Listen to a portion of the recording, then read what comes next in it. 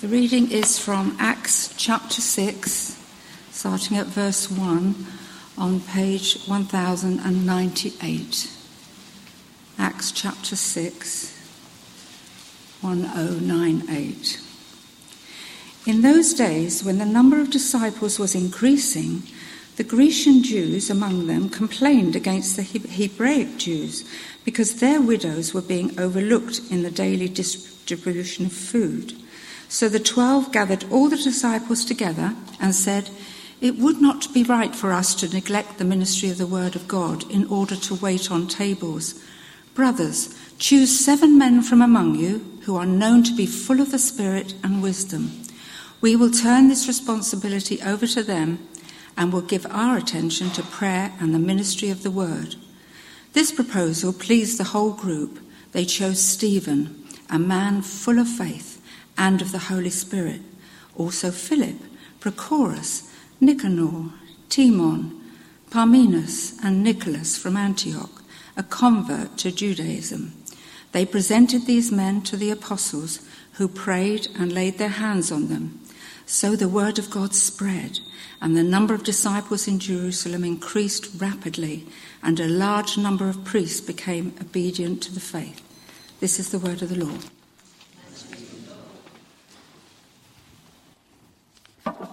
Well, it's the time of year when the Church of England and other churches tend to ordain their clergy.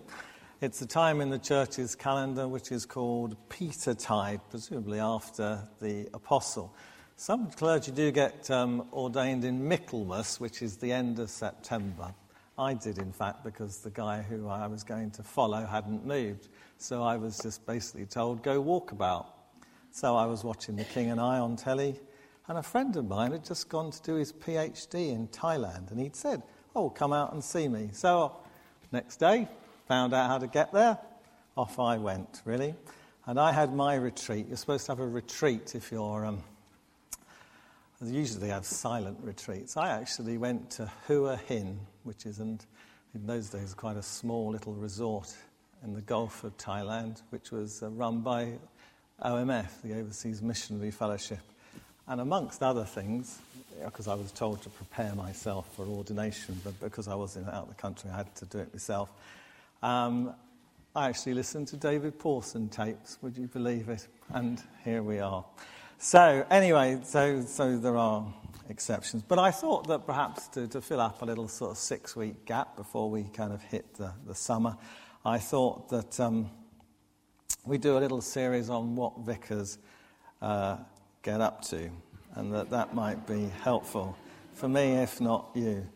So this week it's deacons, and the next time it's presbyters, and then we're going to do 3 weeks on what clergy call hatches, matches and dispatches, which you can probably work out what they refer to, some of our principal engagements with you.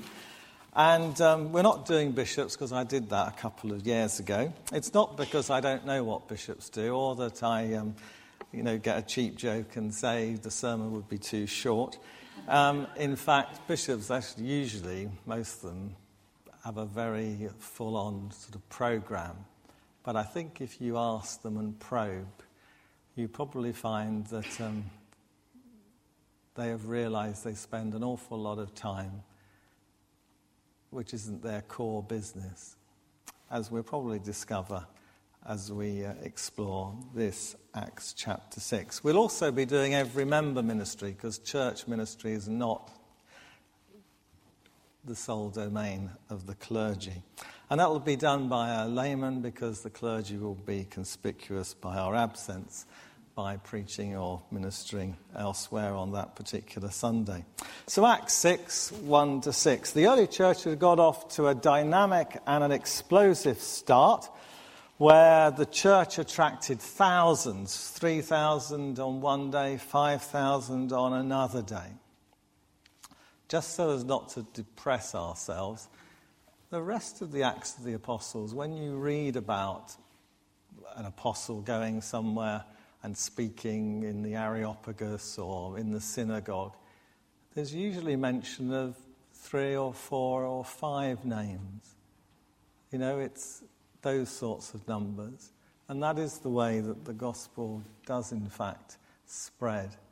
It's by handing on the word of God, the message of salvation, to one, small groups. And that's how the church has grown these last 2,000 years. But the church had got off to an explosive start, principally, I think, because it started on one of the feasts that Jews had gathered from all over the world to celebrate. There were loads of them there at that particular time.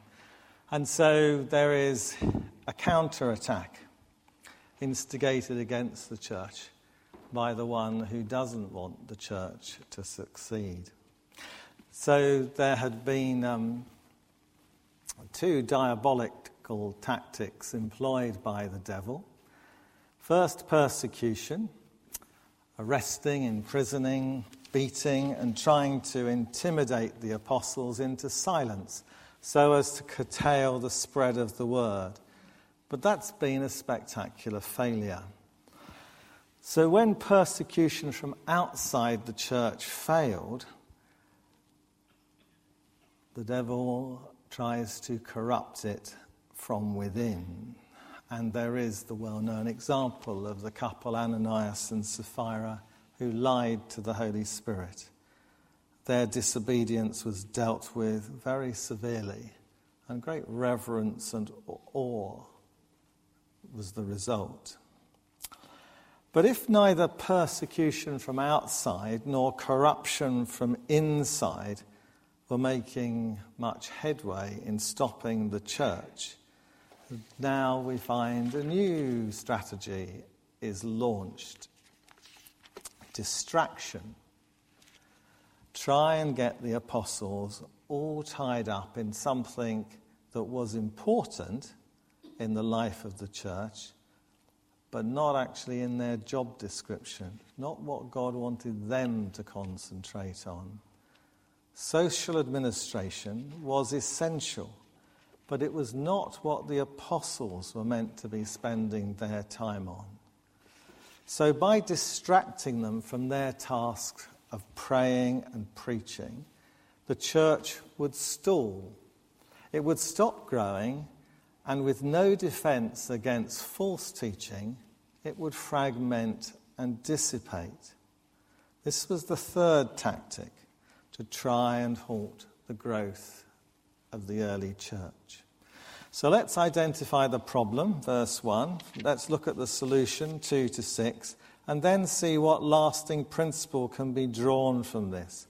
And finally, let's look at the outcome in verse 7. So the problem. Now, the good news is that the number of disciples was increasing.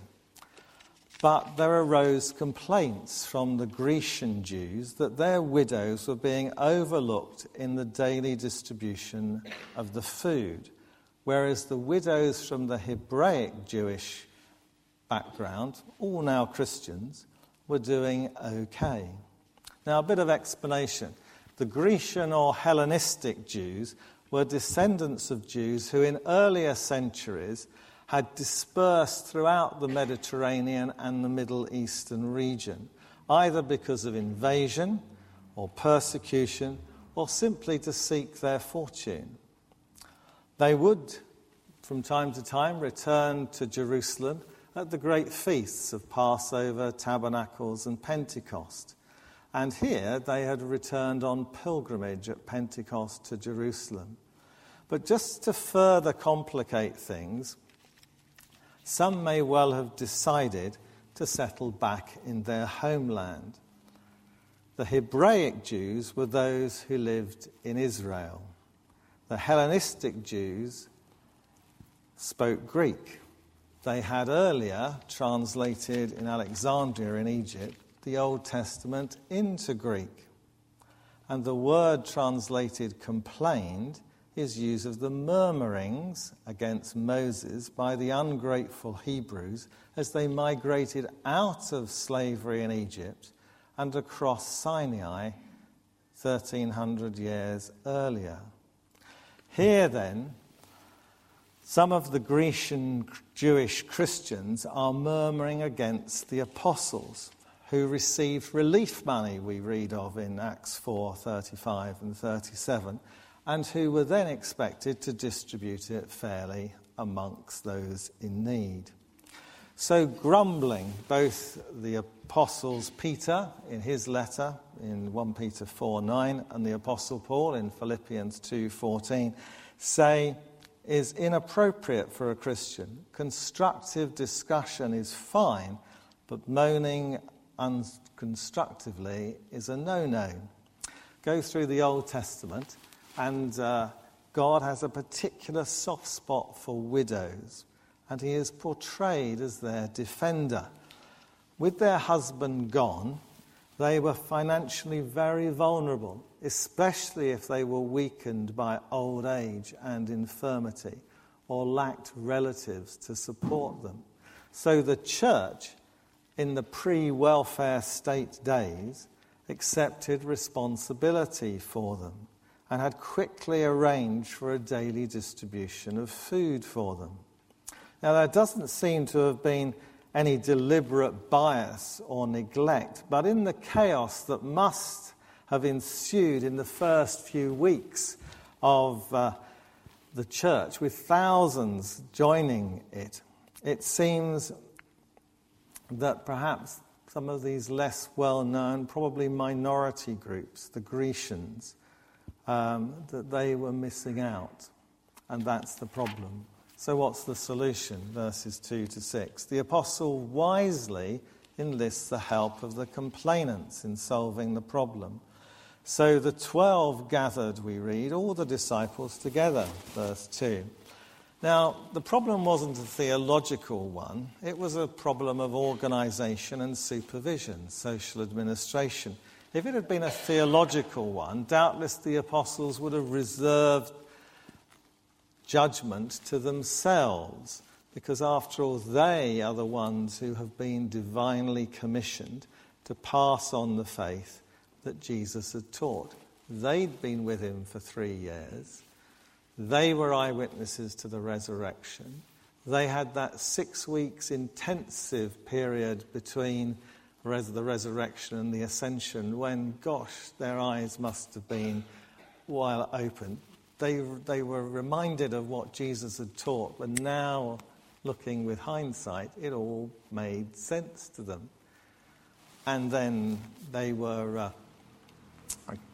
the people who were entrusted with passing on, writing down the record of what Jesus had said and done, inspired by the Spirit to make sure they didn't make any mistakes in doing so.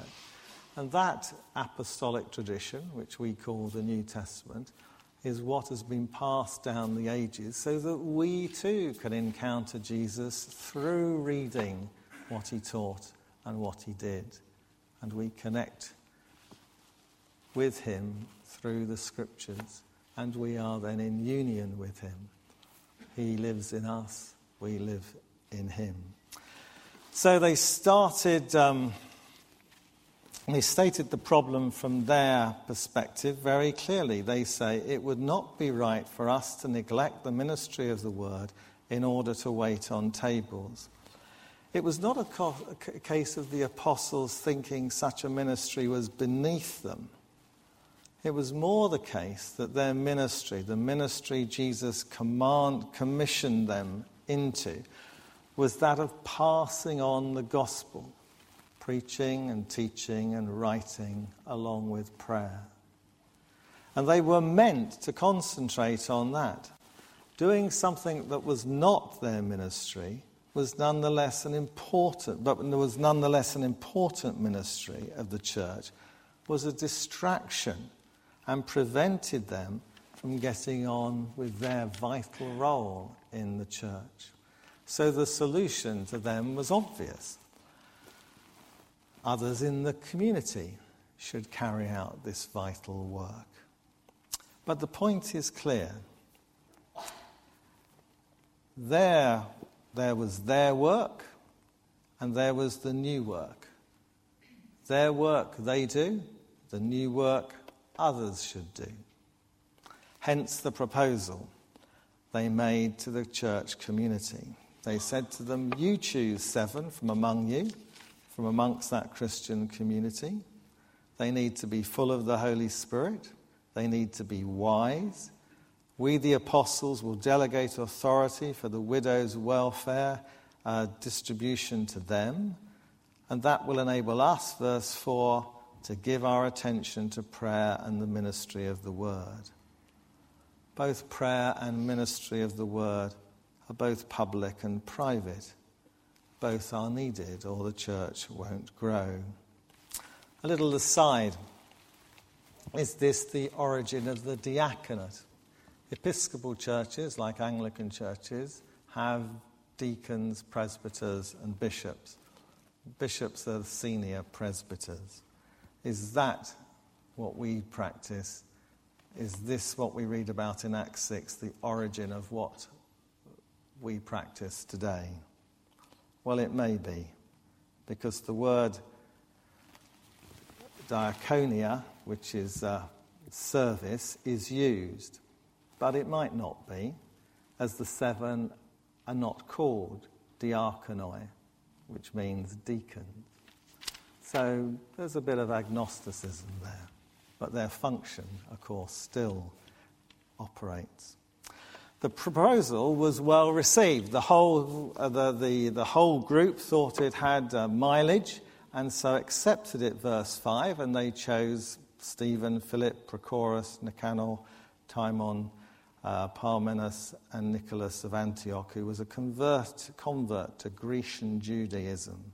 In other words, he lived outside of Israel, and that was his Gentile background, and he was converted through Hellenistic Jews. And they all had Greek names. That doesn't mean that they're all Grecian Jews, because just to complicate and confuse things even further, many Hebraic Jews had Greek names, especially if they lived in the north of the country, in the Galilee region, which before the Romans had conquered in the middle of the 2nd century BC, the Greeks had conquered, Alexander the Great no less. And Greek became the dominant language of commerce and continued to be so even under the Romans. Greek remained, if you like, the English of the known world. So, for example, Peter's blood brother had a Greek name, Andreas, but the family were Hebraic Jews. So we can't be certain. And that's where it's always good to have a little bit of reverent agnosticism sometimes. We can't be certain whether those 7 were entering a particular office called deacon, nor can we be certain whether they were Grecian Jews, Hebraic Jews, or most likely a combination of both. But whatever, the people thought they fitted the criteria, and they recommended them to the apostles. And the apostles, in turn, prayed for them, commissioning them for their ministry, and laid hands on them, authorizing them to exercise that ministry. So let's turn to the principles that are enduring and which we can take away. The first is that God calls all his people to ministry. Second, God calls different people to different ministries. Third, we should all carry out the ministry which each of us has been called to and authorized to carry out. That way, everything gets done. And it's an opportunity for me to thank you all, because just about all of you have some kind of ministry within the life of our church. You all do something within the church and often outside of the church too. And we should be grateful that each of us do those things so that we can properly function and carry out God's ministry. But the apostles were strong on this point, that they must not neglect their ministry of prayer and of the word. John Stott, in his commentary on Acts, echoes strongly that conviction. He writes, Those called to prayer and ministry of the word must on no account allow themselves to be distracted from their priorities. Now, this isn't at all about status. Christian ministry is all about service. Both the 12 apostles and the 7 deacons, if we can call them that, both have their work called ministry or service in chapters 2 and 4. One is ministry of the word, pastoral work, and one is ministry of tables, social work. Both are Christian ministries serving God and his people. Both require spiritual people full of the Holy Spirit to exercise them. The only difference lies in the form the ministry takes, requiring different gifts and callings. All Christians minister or serve in the church or outside of the church. Now, today, pastor teachers are not the same as the apostles. The apostles were, as I've said, eyewitnesses of Christ and the resurrection, and they had the task to record and to teach, and in a sense, they are defining what is the definitive gospel. Today, pastor teachers merely explain and apply the teaching of the apostles, the apostolic tradition, what is the New Testament. The apostles had been distracted by what was not their ministry. Pastor teachers today, who need to concentrate on their pastor-teacher ministry, whether it's on a Sunday, whether it's one-to-one with individuals or in groups or courses, can very easily become overwhelmed by administrative tasks and barely manage to do the job that they're meant to do. Sometimes the fault lies with the particular pastor-teacher, that he's too scared of letting go. Sometimes he's the kind of person who wants to hold all the reins. He is perhaps, we might say, a bit of a control freak. There is an insecurity there. And sometimes it's the people's fault, that they think everything has to go through the pastor-teacher. Either way, there are disastrous consequences for all concerned, because the standard of preaching and teaching and training and exploring drops, because there's not enough time to prepare properly. And lay people don't get to exercise their gifts, because the pastor-teacher does everything. Both mean the congregation are inhibited in maturing in Christ. God, though, calls different men and women to different ministries. The people ensure that the pastor-teacher is set free from unnecessary administration in order to concentrate on prayer and ministry of the word in all its forms. The pastor ensures that the people discover and develop ministries appropriate to them. And the outcome, verse 7, the apostles delegate social administration to concentrate on their pastoral priorities. And we read that the word of God spread, which of course you can't do if it's neglected. As the word of God spreads, that's to say, more people hear the Christian message, then more will respond. The number of disciples we read in Jerusalem increased rapidly. And quite a remarkable development. A large number of priests became obedient to the faith. Now that's interesting. The Sanhedrin, the court that tried Jesus and the court which tried the apostles Peter and John in the early chapters of Acts, was composed of Sadducees and Pharisees. The Pharisees were the teachers of the law. The Sadducees, or many of them, were the priests of the temple. It had been that group, the Sadducees, who had been most opposed to the apostles in the 2 trials that had taken place. But now it's these tough nuts who have cracked and submitted to the person and teaching of Jesus Christ.